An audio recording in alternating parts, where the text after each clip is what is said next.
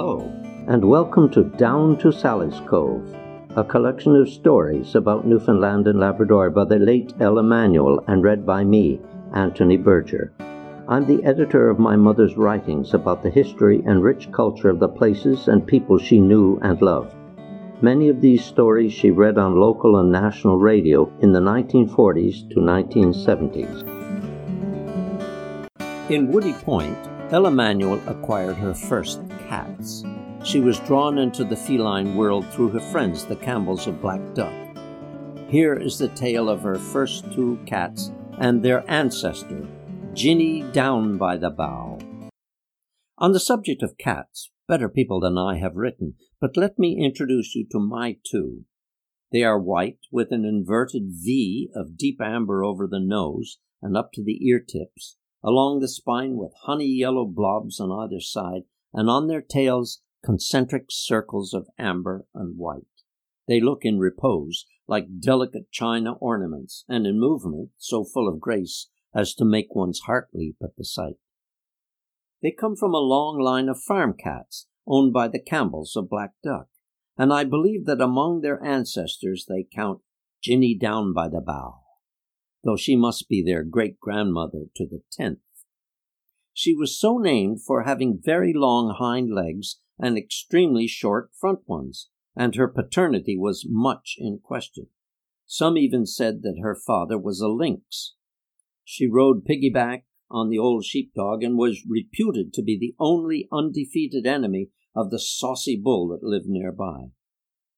Victor Campbell told me that one morning years ago, while he was fishing on Harry's River, he had left his small canoe on the beach by the pool. As he was playing a very large salmon, he saw their bull racing down the shore towards him. He had broken out of his field and was very angry. Victor waded out into the stream until he was nearly up to his waist, trying all the time to hold his line tight, as one must when playing a salmon. And when the bull saw Victor was out of reach, he hoisted the canoe on his horns and went careening around the field. JINNY down by the bow dashed after him, and seeing that his head was covered by the canoe, she made a flying leap and landed on his back. That made him angrier still. What a commotion! Finally, the bull ran into a wire fence, and Victor managed to capture him. Now, I had never in my wildest moments dreamed of owning cats, or any other pets for that matter, so you might ask, what came over me? Well, I've always had a lurking interest in the black duck cats. It seemed to me an interesting project to maintain such a long line from JINNY down by the bow to the present. When I had last visited a month or so ago, I found Mother Cat with 5 kittens she was rearing, and was told by the sentimental owners that they were the last of the line, Father having disappeared in July and not returned. So the entire litter was being preserved.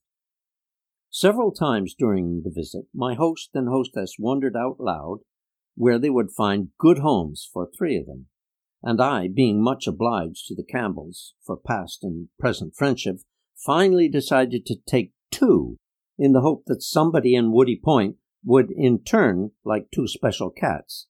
There are thousands of the ordinary kind around there. Well, I was in it up to my neck once a decision was made, for suddenly the matter of names became important.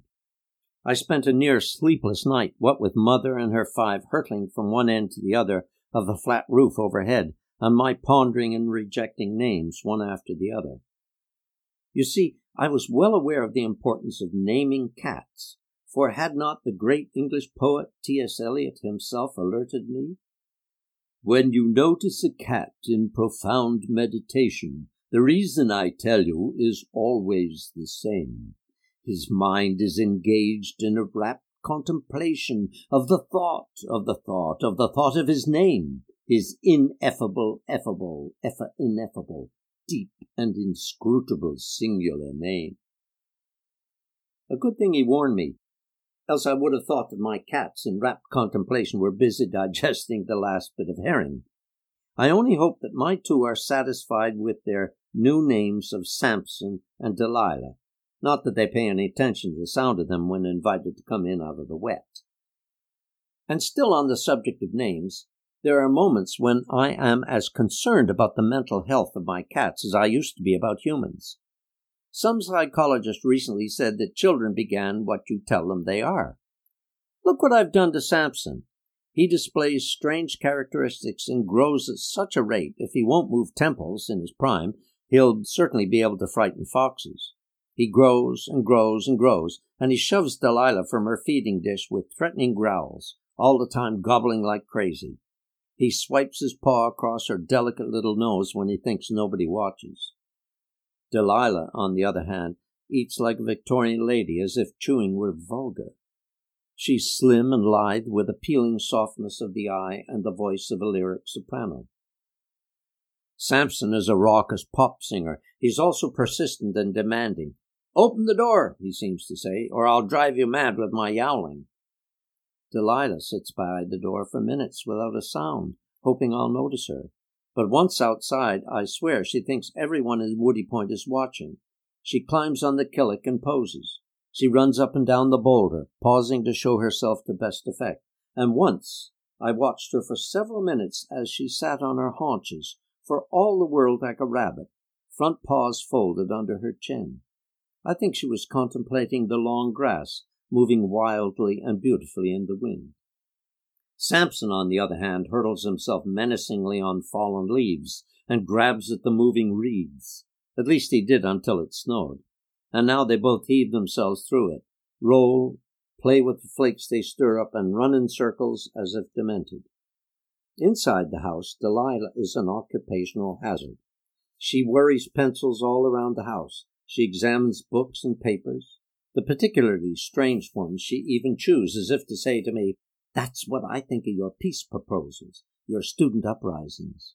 She's even tried to insert her head into the earpieces of my spectacles, and if she can get on my desk, she will, with delicate and tentative movements, scramble papers into an impossible mess. As to the tape recorder, the wheels going round inside glass rouse her curiosity to a degree only matched by her mystification with water running into the bathtub. As I said, she's an occupational hazard. Samson now assails only the typewriter. No amount of biffs on the claws from retreating or advancing keys can teach him to leave well enough alone. I never cease to be fascinated by the difference in their approach to the hazards, or the joys, of cat life. One day I had a large mirror propped on the floor against the wall. Delilah happened by, gazed for a moment, let out an agonized wail, and retreated behind a door. Samson strutted in to see what was going on, looked for a split second, and whipped his paw behind the mirror with a menacing gesture. And then he went all the way round the mirror and sought Delilah to tell her it was really nothing threatening. Delilah nibbles flies and wood. Samson chews buttons, no matter what their attachment.